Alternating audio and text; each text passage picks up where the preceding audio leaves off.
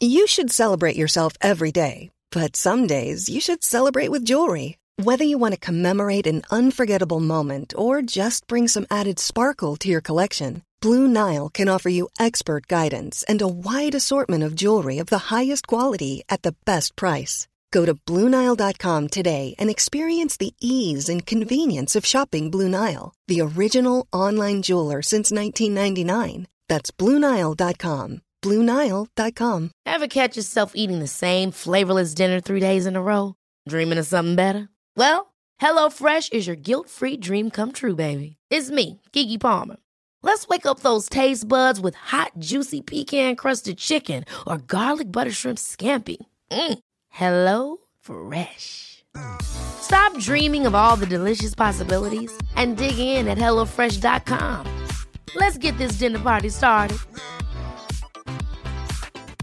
I'm Sandra, and I'm just the professional your small business was looking for. But you didn't hire me because you didn't use LinkedIn Jobs. LinkedIn has professionals you can't find anywhere else, including those who aren't actively looking for a new job, but might be open to the perfect role, like me. In a given month, over 70% of LinkedIn users don't visit other leading job sites. So if you're not looking on LinkedIn, you'll miss out on great candidates like Sandra. Start hiring professionals like a professional. Post your free job on linkedin.com/people today.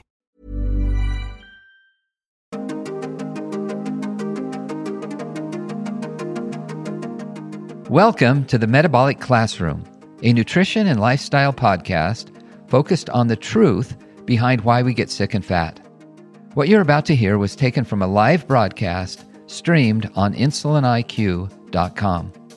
The Metabolic Classroom is brought to you by Insulin IQ and by Health Code Meal Replacement Shakes. Episode 23, Estrogen and Fat Storage. Sex hormones control many processes in the body, and estrogens have a special role in metabolic health. Let's explore the multiple and diverse effects of estrogens on where and how the body stores fat. There are a few things more of interest, of course, than sex and sex hormones for myriad reasons. When it comes to sex hormones, they will affect, to my knowledge, every single cell in the body to some degree, except red blood cells. But essentially, every cell in the body is going to sense these sex hormones and then respond to them in some way. Of course, there's obvious changes that will dictate the development of a baby, whether the baby will become male or female. That is, in fact, under the control of these sex hormones. The brain will be affected by these. Now, of course, the prototypical idea or the prototypical understanding of the sex hormones is in the context of fertility, especially in the case of a woman, where the woman bears what I like to say, the woman bears the metabolic burden when it comes to fertility. She has to carry the baby, and then she, in typical circumstances, she will then nurse or breastfeed that baby. So the baby's still 100% reliant on mother for all of a baby's nutritional needs. So that's the metabolic burden that I'm talking about. Now, people will often think that because a woman is gaining weight during pregnancy, that it must be that these female sex hormones are causing the weight gain. Of course, there are a lot of things that fall under that umbrella of sex hormones, even female sex hormones. In fact, I'm going to try to be careful by saying estrogens, plural, because there is no single hormone called estrogen.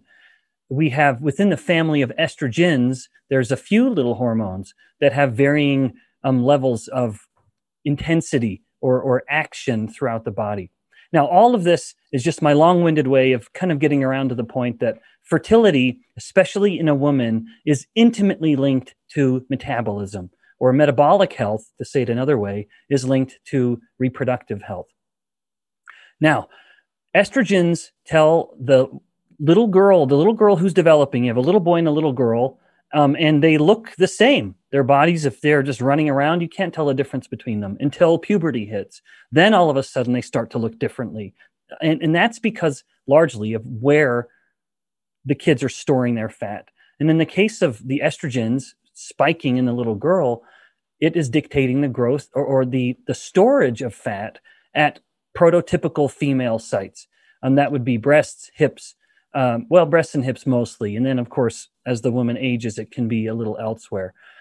So that's an important fact right there. Estrogens tell the body where to store fat. And so it doesn't matter what the body is. Estrogens will tell the body where to store fat. Now, however, the myth is that estrogens actually promote fat storage. That is not true.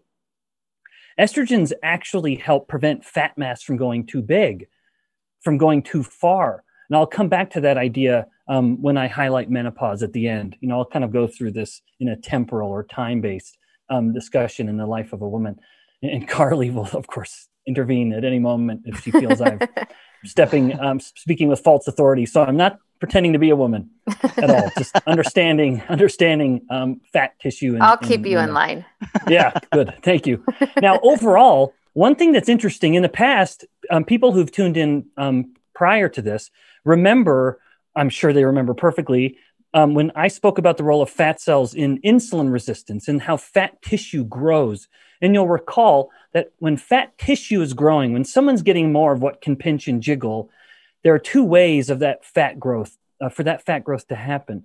One is through hypertrophy, where the number of fat cells is set, and then any growth beyond that set number of fat cells is where each individual fat cell is growing. Again, so that's hypertrophy or hypertrophic fat cells. That's a sick way to get fat. And again, for reasons we've already highlighted, and so I won't get into that now. A healthy way to get fat is through hyperplasia, where you have fat cells getting a little big and then simply dividing, a little big and then dividing.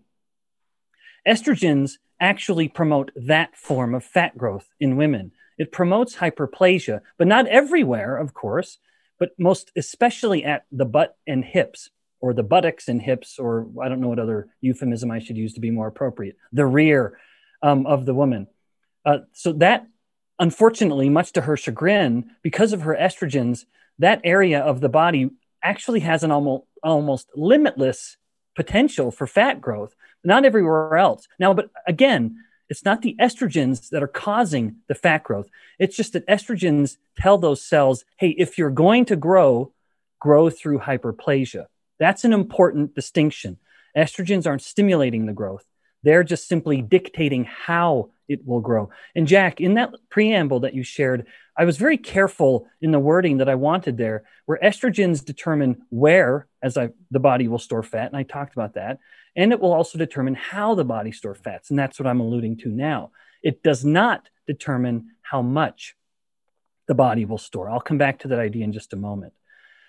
But with regards to insulin sensitivity, and insulin and the growth of fat tissue, this is why women can be fatter than men and be much healthier, much lower risk of diabetes, much lower risk of heart disease, fatty liver disease, and all the myriad problems, what we call the plagues of prosperity, that derive from insulin resistance. It's because the man doesn't have that hyperplastic stimulus from estrogens, because a male will have relatively so little estrogens in his body. And the androgens don't stimulate, like testosterone, don't stimulate fat growth through hyperplasia.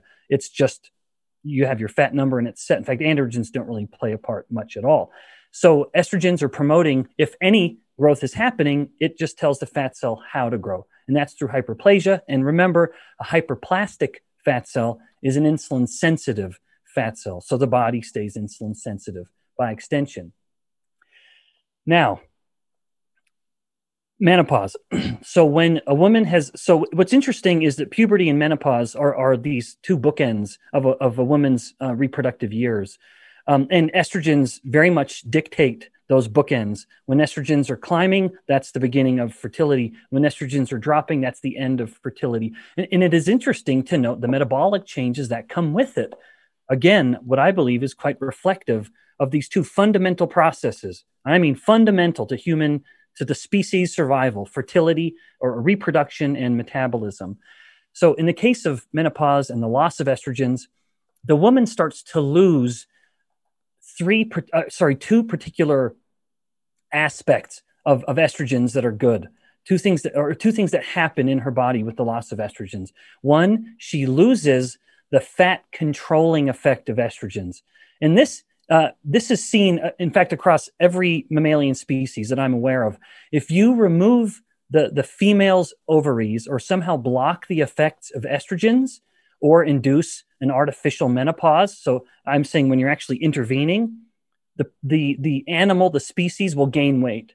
Whatever the female of that species is, it'll gain weight. This has been done in mice and hamsters and rats, in pigs, in humans. The ultimate, the pinnacle of all species. So that's reflective of how estrogens do keep fat mass in check overall. And that's important. Second, estrogens, of course, are telling the body where to store fat in these hyperplastic subcutaneous or right beneath the skin fat depots, like the butt and hips in particular. The loss of those estrogens means that if there is still a stimulus present for fat growth, which I've not gotten to really yet, although I've alluded to it. So remember, estrogens aren't telling the body how much fat to store. It's controlling fat growth and where. So the loss of those estrogens now means we start to shift the fat. And it shifts from those peripheral subcutaneous fat depots and starts to tend to be stored more where fellas store fat, in particular around the abdomen. So the woman starts to have more central fat storage. And again, that is a result of the loss of the protective effect of the estrogens combined with alterations in other hormones, which I'll finish with in just a minute. Now, with regards to menopause then, and hearing the metabolic consequences of losing estrogens, that of course gives rise to the question, well, what about estrogen-based hormone replacement therapy? The evidence is in fact quite clear. Hormone replacement therapy does, in fact, mitigate some of these metabolic consequences. A woman will tend to keep fat in typical female places, butt and hips, and she will tend to stay more insulin sensitive if she's on hormone replacement therapy. Now, let me be clear. The metabolic consequences appear to be obvious in that her metabolic health will tend to be better preserved with hormone replacement therapy. Now, one comment I just feel like I have to make, I sometimes think we in our hubris think we know better than think we know everything. And we will look at a woman and say, well, every woman has this reduction in estrogens and that's unnatural, so we're going to bump them back up. Now, I know this can be a very delicate topic. I will just say when you start to alter what is so obviously a natural process, there could be unintended consequences that are not good. And this is debated, but there's significant evidence to support this, including the 1,000,000 Woman study. If someone could look that up, go to Google Scholar or PubMed, the 1,000,000 Woman study. And I'm finding that estrogens with hormone replacement therapy do, in fact, increase the risk of certain cancers, like of the breast and the uterus. But that's debated. I would want everyone to know that. But there is a lot of evidence to support it. And so a woman all I would say is that just needs to be considered because estrogens do stimulate the growth of certain tissues like breast tissue. And I don't mean breast fat, the fat in the breast, but breast tissue and uterine tissue. And so that needs to be the enthusiasm that hormone replacement therapy is going to correct metabolic problems, I believe, needs to be checked or countered with the realization that in all likelihood, there's going to be some kind of consequence. And I'm in no way trying to give any advice in that regard. I'm not anyone's physician, and I wouldn't presume to know how anyone is going to weight certain priorities. Now, as I wrap up this sentiment on estrogens and their effects on body fat, I've been alluding to this idea that estrogens tell the body how to store fat, hyperplasia. They tell the body where to store fat by altering the expression of certain enzymes in blood vessels and fat cells in certain areas of the body. But it doesn't tell the body how much fat to store. Any guesses on which hormone does that? Insulin. Yeah, our hero, yeah. our hero. So insulin is the hormone that will tell the body how much fat to store. It'll tell the fat cells how much fat this fat tissue, all you cells in front of me, I'm insulin. This is how much fat you need to store. Now, estrogens are going to say, all right, okay, insulin has given us our marching orders. Now we're going to store fat through hyperplasia. Whereas androgens would say, insulin's giving us our marching orders. We're going to store fat just in the belly, and it's going to be, we're not going to grow any more fat cells. It's just going to be through hypertrophy. Now, so I wouldn't want anyone to think that estrogens in any way have supremacy when it comes to overall fat storage. And so a takeaway, my thought is, I think there's a hopeful takeaway. And that is that while nature has determined that estrogens will drop in a woman's body to indicate the end of reproductive years, that isn't, I don't think, a reason to just throw up your hands and say, well, I give up then, because if my estrogens are gone, now I'm going to start storing fat in an unhealthy place and it's going to be harder to keep it off. That all is true. I have to grant that. But you can control insulin exquisitely well. So estrogens are now out of your control. In fact, to a degree, sex hormones are out of anyone's control. They do their own thing. Insulin is not. We can have a firm grip on that lever. We can determine whether we're pushing it up or pulling it down. And the relevance of this is reflected in a study. And I just sent the link, and I think we'll be able to show it include it in the show notes. But this study was published in the late 90s, and they looked at weight changes in postmenopausal women who were put on, it was low-calorie diets, which I'm never really an advocate of at least starting with. I'm never an advocate of starting with low-energy diets, but even still, they put them on a low-calorie diet, but in two groups, which is the best way to do it, a randomized clinical study, a low-carbohydrate group, which of course is clear and away the best way of lowering insulin, or a low-fat group, which is a good way of lowering your calories, but not necessarily lowering your insulin. And the postmenopausal women that were placed in the low-carbohydrate diet lost over twice as much weight as the women that were placed on the low-fat diet. So this was more, in fact, it was more than double as effective in controlling body weight just by cutting the carbohydrates. And I would say then lowering insulin. So estrogens are vitally important for overall health in men and women, of course, playing a more obvious part in women in fertility, also in how the body and where the body stores fat. And the loss of estrogens doesn't mean a loss of control when it comes to metabolic health. Just remember, while estrogens are certainly relevant, when it comes to metabolic health, insulin, once again, reigns supreme. And thank goodness, that's one we can control indefinitely. Great. So I have a question for you. Typically, The question has been, how the hell do you think you're justified in talking about female anything? No, that's not the question. Okay. You're more justified than I am. You understand this better than I do. So just because I'm female doesn't mean I understand the female body perfectly.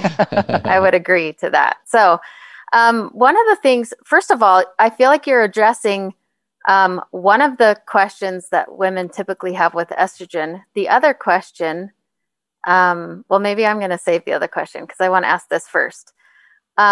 Typically, when we have clients who come in and they start, changing their insulin resistance, becoming much more insulin sensitive, you typically, the way I describe it to people is it's almost like you have an anti-aging effect. So people who are like just starting into menopause will actually go back to having a period every month. Or people who are post-menopausal will start to feel like they're back into the menopause or perimenopause stage.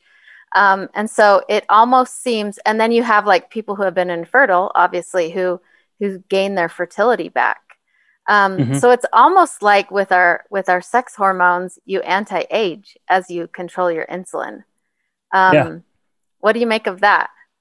Yeah. In fact, there is evidence to suggest, so I think there are two directions we could take this, or actually maybe only one. So women that are overweight or obese do tend to have early menopause, earlier than a lean, age-matched woman, or leaner age-matched woman. So there's that we do see that. There is that association where obesity does appear to promote early menopause.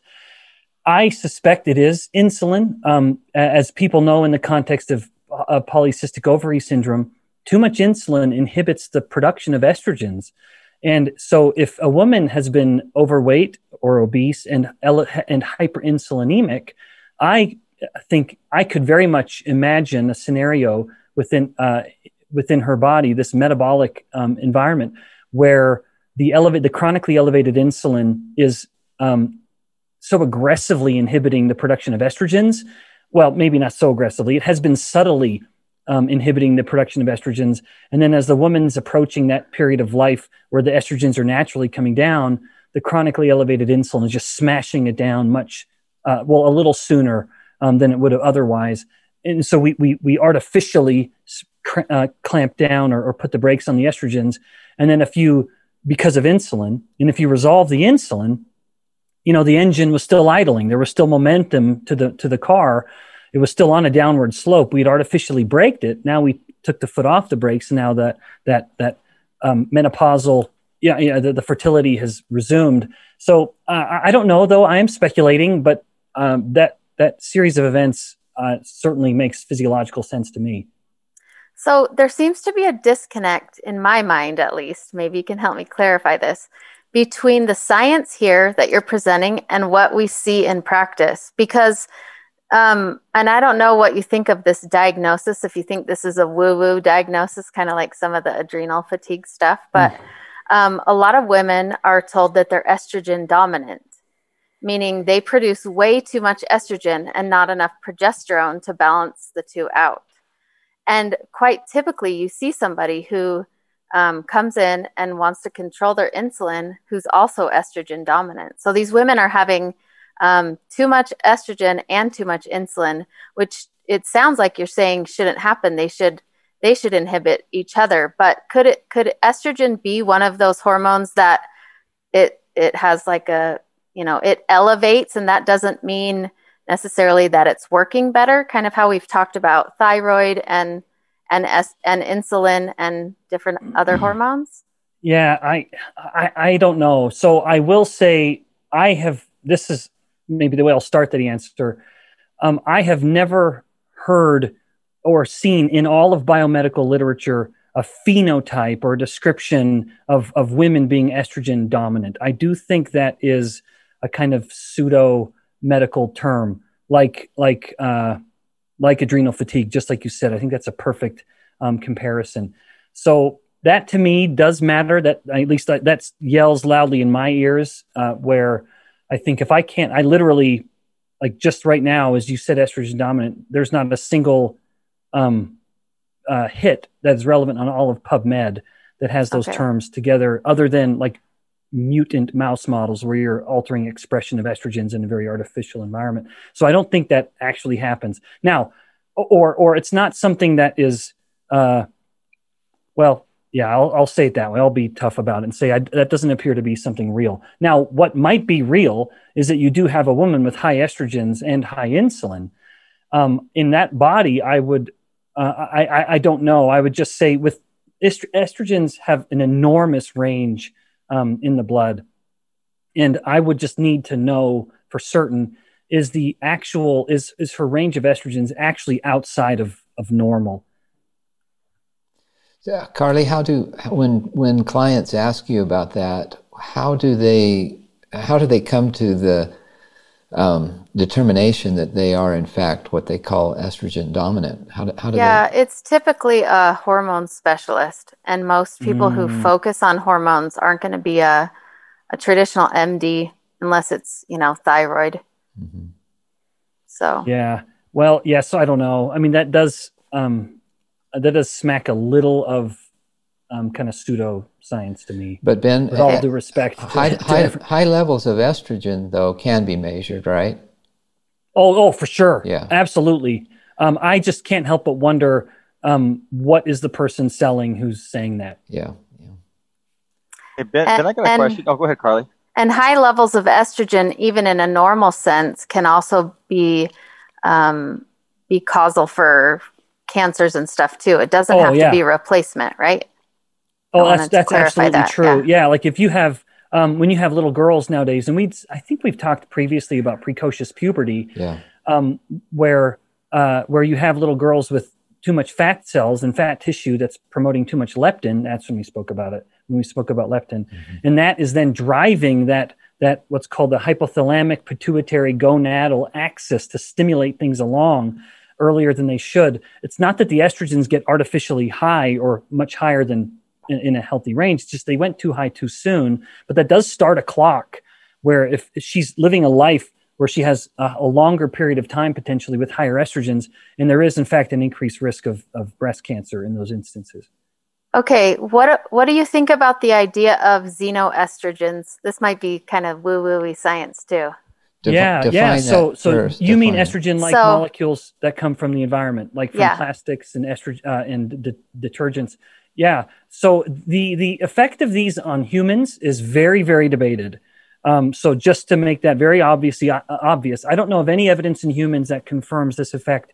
The effect of these estrogen-like pollutants on other animals is very clear. Like reptiles, now of course that's not a mammalian system, so it's a bit unique. Reptiles are known to be very adversely affected by these estrogens that get into waters. And that's why it's so much easier to study amphibians, of course, because one of the things that's interesting, a lot of women on birth control, they're urinating out remarkable levels of estrogens. And these estrogens then just get into the water system. For example, in Singapore, where we used to live, they recycle their water. They're very, very efficient. And so all water, culinary, sewer water gets recycled. But in the process of cleaning it, you sterilize the daylights out of it. It's as clean. It's the cleanest water you could drink with regards to pathogens, but they don't get out the estrogens. That's just a harder molecule to clear out from all the urine of all these women taking birth control. So the effect of this on humans, I think it is something I worry about, frankly. And I will say that despite the lack of human evidence, the evidence in animals, the abundance of evidence in non-human animals, makes me cautious enough that I'm very mindful of what kind of detergent and what kind of plastics we use in our home. Well, one of the things I guess time will only tell how real this is, because one of the things that we're all using multiple times a day now is hand sanitizer. Oh, and that's one of the things that, people have talked about being one of these fake estrogen, like, these xenoestrogen having the same effect on your body.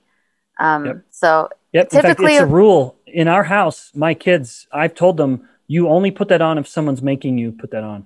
Yeah, me too. Wash your hands. That's a much better idea than using hand sanitizer. Yep, that's exactly right. And wouldn't these explain, or can you come up with some other explanation of why you have started to see so many more little boys with, my kids call them moobs, like man boobs? Boys seem to be more shaped like a girl today than they have ever been in the past. Do you?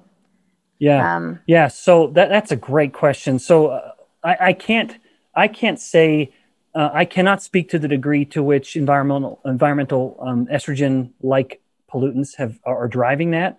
Although I share a concern that you do that might be playing into it. Part of the problem I do know is that we are getting far more obese far earlier than we ever have before.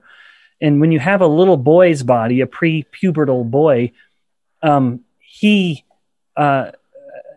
just going to store fat in a kind of asexual, kind of generic fat pattern, which tends to just be female-ish. In fact, one of the interesting aspects about mammalian development, certainly in humans, sexually, is that you need androgens to stimulate male development. In the absence of the androgen, like testosterone and other testosterone-like molecules, the body just sort of defaults towards female development. And so I always joke with my students that if you have a baby, a fetus that's going to become a man, it has to be told to be a man. Otherwise, it's just going to be a woman. A woman doesn't need to be told. A lady just does the dishes. The guy's got to be reminded, Rich, take out the trash, But nevertheless, So back to my point, though, the environmental pollutants may be a part of this, where a boy is storing fat in a way that looks female. Alternatively, or additionally, probably, man's fat cells will do something different. A male's fat cells will actually act like ovaries. This is something I talk about in my book, where when fat cells are getting big in a man, or even potentially a boy, although these studies were done in men, it actually is converting testosterone into estrogens. And so that's where, and that plays partly into why a man who's overweight or obese struggles with fertility. It's almost the exact opposite scenario that you see in a woman who is metabolically unhealthy. She can't make enough estrogens and has too much testosterone, and that turns off her fertility switch. In the man, it's just, to me, brilliant engineering in the body. In the man, it's the exact opposite process. He is metabolically unhealthy, and so the body is telling him, hey, you're not ready to reproduce. We need to get our house in order before we do this. And to make him infertile, part of the process is by converting his testosterone into estrogens, and that happens in his fat cells, not in his testes. So, and that, of course, can start to result in a kind of blurring the line of how he's storing his fat, maybe more breast, hip area. Interesting. Carly, follow-up questions to that? Nope, I'm good. Thanks for answering all those. Great questions. Yeah, those are great questions. I love these questions. Ben, I got a question. So if women that are hitting menopause and their estrogen is starting to drop, and they receive these hormonal therapies to increase their estrogen, I'm guessing there's other factors involved besides just fat. Is there other metabolic? Obviously, are they feeling better? Are there other things that are happening besides just the accumulation of fat? Does that make sense? Well, I think it makes sense. Yeah. So I can really just speak to the metabolic, just to be on firm ground for me and my expertise. So she will have an easier time controlling weight, and she will stay more insulin sensitive. And I'd say those two processes are very much related. I think there is someone would say, well, hormone replacement therapy also lowers heart attack or heart disease risk. And I would say that's not an estrogen-dependent effect. That's the result of staying insulin sensitive, frankly. But that might be, of course, just because insulin's the nail and I got the hammer, so I see it everywhere. I'm going to just keep hammering it. But independent of that, there are other considerations, like I said, cancers. Now, again, I wouldn't want anyone to take this, what I'm saying, as gospel. I say it because if I were having this conversation with one of my sisters or my wife, or I would bring it up. I would bring up the very real data that are out there, that the body is engineered in an incredible way. And I just can't help but think there's a reason these estrogens are going down. Sure, let's do what we can naturally to mitigate some of to soften the blow. But let's not have such hubris to think we know better than how the body was built. The way I've heard it explained is that estrogen equates to youthfulness. And so once you slowly stop producing estrogen, that's your body's sign that it's dying, basically, to put it bluntly. As you lose the estrogen, you get closer to death. And so I think the women who are promoting estrogen replacements are saying that this is going to keep you youthful for whatever reason that means, Yeah. And I don't know that overall mortality is any different. I'm certain I think they die the same. But just like for feeling youthful and looking youthful, estrogen is part of the equation. I'm guessing. Well, it's certainly part of the marketing. I don't know to what degree it actually exactly. Yeah. That's what's touted. What's interesting, Carly, because on TV you don't hear anything about hormonal replacement therapy for women, but for men, testosterone is all over the place. What a feat of just incredible marketing is all I can say to that. Although, of course, that low T is maybe we'll say that's on topic, so I'll just elaborate for a quick sec. I think it's remarkable how prevalent this has become. It's almost impossible for me to listen to a radio segment without that coming up in some way. Yeah. And I admire the way these guys have marketed this. I mean, if someone actually is deficient in testosterone, genuinely deficient, well then we got to intervene. But that just is so uncommon. It is so uncommon that he's actually deficient in testosterone. It might be low, but there's no evidence to suggest that low testosterone is going to make you any weaker. Testosterone levels vary massively in even athletes that are at the peak of physical perfection. It's testosterone number isn't the issue, or testosterone amount. It's how well the androgens or the testosterone is working at, say, the muscle and the bone.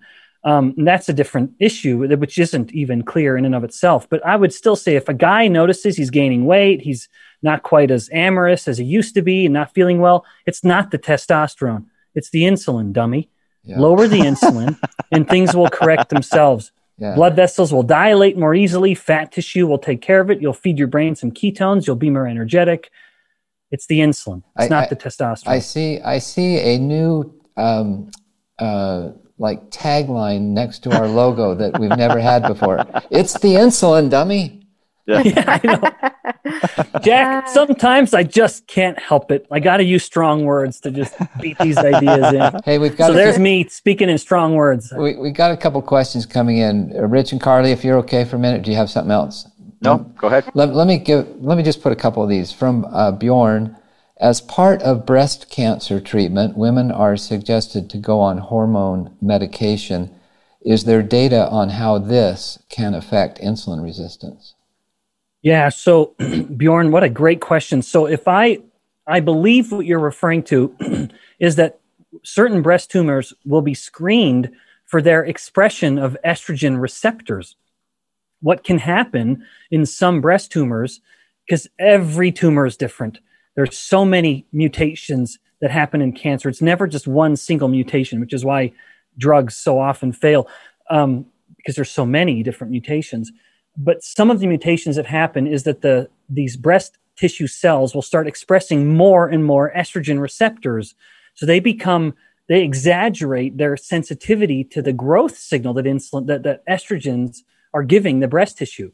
Of course, that has ramifications with regards to hormone replacement therapy, which I touched on, that estrogens do stimulate the growth of breast tissue. Now, again, I'm not saying breast fat, which is, a lot of the substance of the breast, but breast tissue. And that's what becomes cancerous. It's very, very rarely the fat in the breast. It's just the mammary or related tissue. So some breast tumors will have a mutation and they will be overexpressing estrogen receptors. And so then part of the chemotherapy will be actually blocking those estrogen receptors. And in fact, if it is an estrogen receptor positive breast tumor, that's one of the more treatable ones, because these estrogen blockers work well enough that you can really aggressively stunt the growth, if not shrink that tumor. So that's even all reflective of this estrogen-related aspects of breast cancer risk. Now, does that alter insulin sensitivity? I don't know. I don't know of any evidence on that, looking at breast cancer patients taking estrogen blockers. That might have been done, because Bjorn, now that you asked the question, it's a really clever one. It seems obvious, but I've not seen a study on that. Hope that helps, Bjorn. Let's take one more. From Hilda.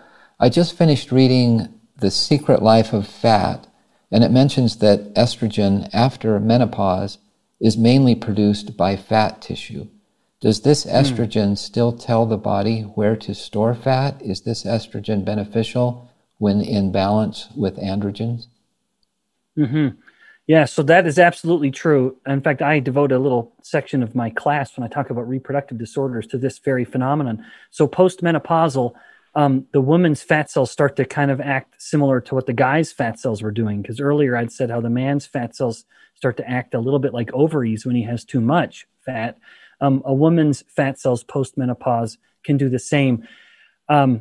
However, I have never seen any evidence that this is having any significant systemic or whole body effects. The amount of estrogens being produced from the fat cells is minuscule compared to what's coming from the ovaries. So I don't believe that's in any significant way influencing overall health. Okay, hope that helps, Hilda. These are informed questions. Aren't they great? I was going to say. Yeah, super thoughtful. From Sylvia, or Sil, is a perimenopausal woman metabolically better on HRT? Perimenopausal woman metabolically better. Yeah. So HRT. if we only stick to the metabolic, then probably yes. Although I don't know a study on this, so I'm speaking a little. I'm going off the cuff a bit, but I'm very, very confident in my speculation. Yes, if we strictly are speaking about metabolic health, probably. Okay. But it's just so sad to me that we have totally gone to this extreme, I think, to think that we need to stay youthful as we age. I think, the marketing world has done a beautiful job of taking all of our brains and not allowing us to think these things through for ourselves. That all we see now, because we hear it so often, is youth equals success or happiness or whatever. And I think let's celebrate the stages we're in and be excited about getting old and wise and celebrate people who are, in those stages. I just think it's really a sad Carly, phenomenon that we are experiencing. I agree 100%. I'll never forget this segment I was watching with my kids, and it was some documentary about elephants. And of course, everyone knows that elephants are a matriarchal social structure. And they were talking about how within that matriarchal or motherly structure or female-based structure, the matriarch of this little cohort, when these elephants will stop having babies and they become almost completely care providers for the new babies.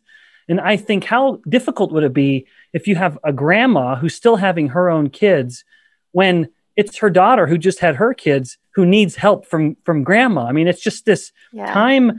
It's this, since time immemorial, mom has kids.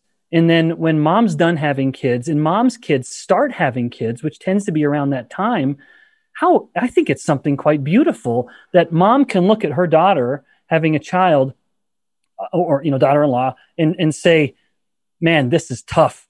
And grandma's here to help. Because if grandma was still having kids, then grandma would say, yeah, you take care of your own little poop, exactly. Or I got mine I got to deal with. Yeah. And so I do think that, Carly, I love what you said. There's a lot of nuance, even philosophical, perhaps, in what we're talking about. But to me, it is just reflective of the fact that we should not be guilty of hubris in thinking we know better than either how the body was designed or how it evolved, whatever idea the person wants to espouse, or both of those ideas.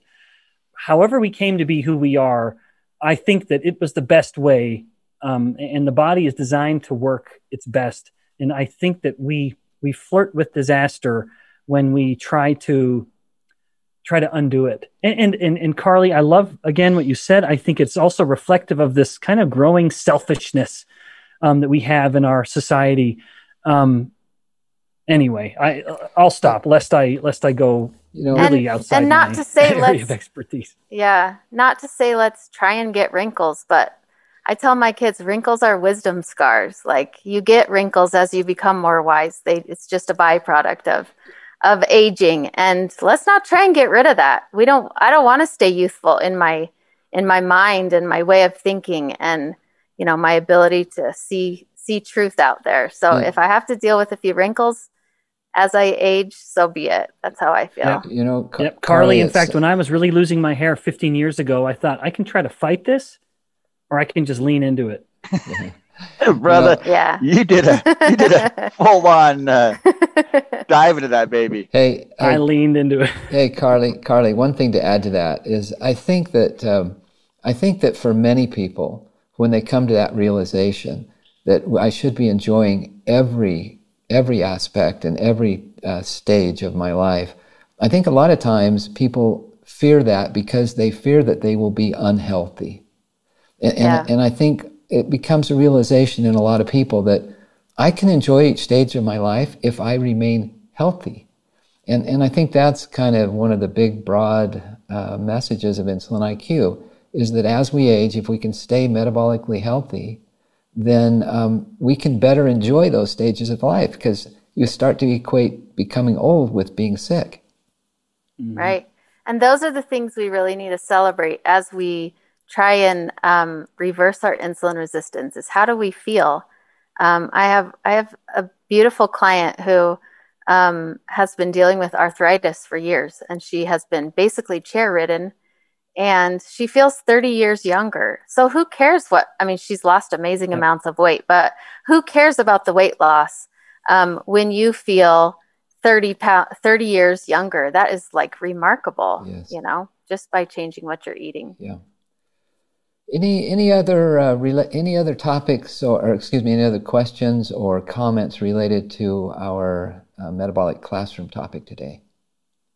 Well, Jack, I'll make one final comment. I do worry that a woman who is taking hormone replacement therapy and really likes the way she feels might have heard us talking about this and just think, to hell with you guys. Absolutely. Say that to me, certainly.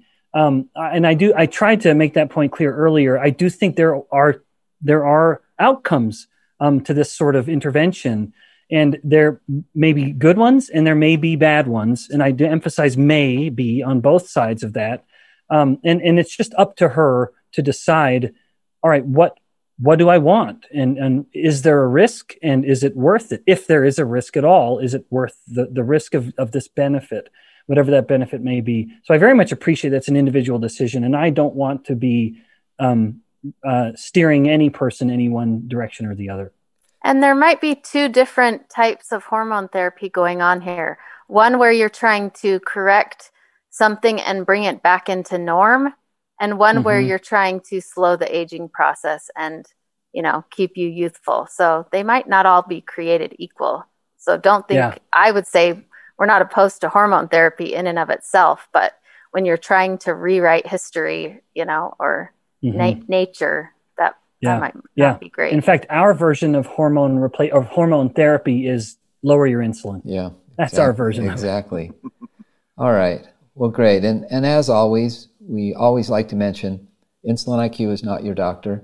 Dr. Bickman is not your doctor. He mentioned that already. Always work with your physician before making any decisions about your health. We always like to include that important comment. So thanks, Ben. That was really fun and informative. Yep, good. Thank you for listening to the Metabolic Classroom. This podcast is brought to you by Insulin IQ, nutrition and lifestyle coaching for insulin control and better health. Learn more at insuliniq.com. And by Health Code, the world's healthiest and most delicious meal replacement shake. Learn more at GetHealth, that's GetHLTH.com. Find us on Facebook and YouTube at Insulin IQ.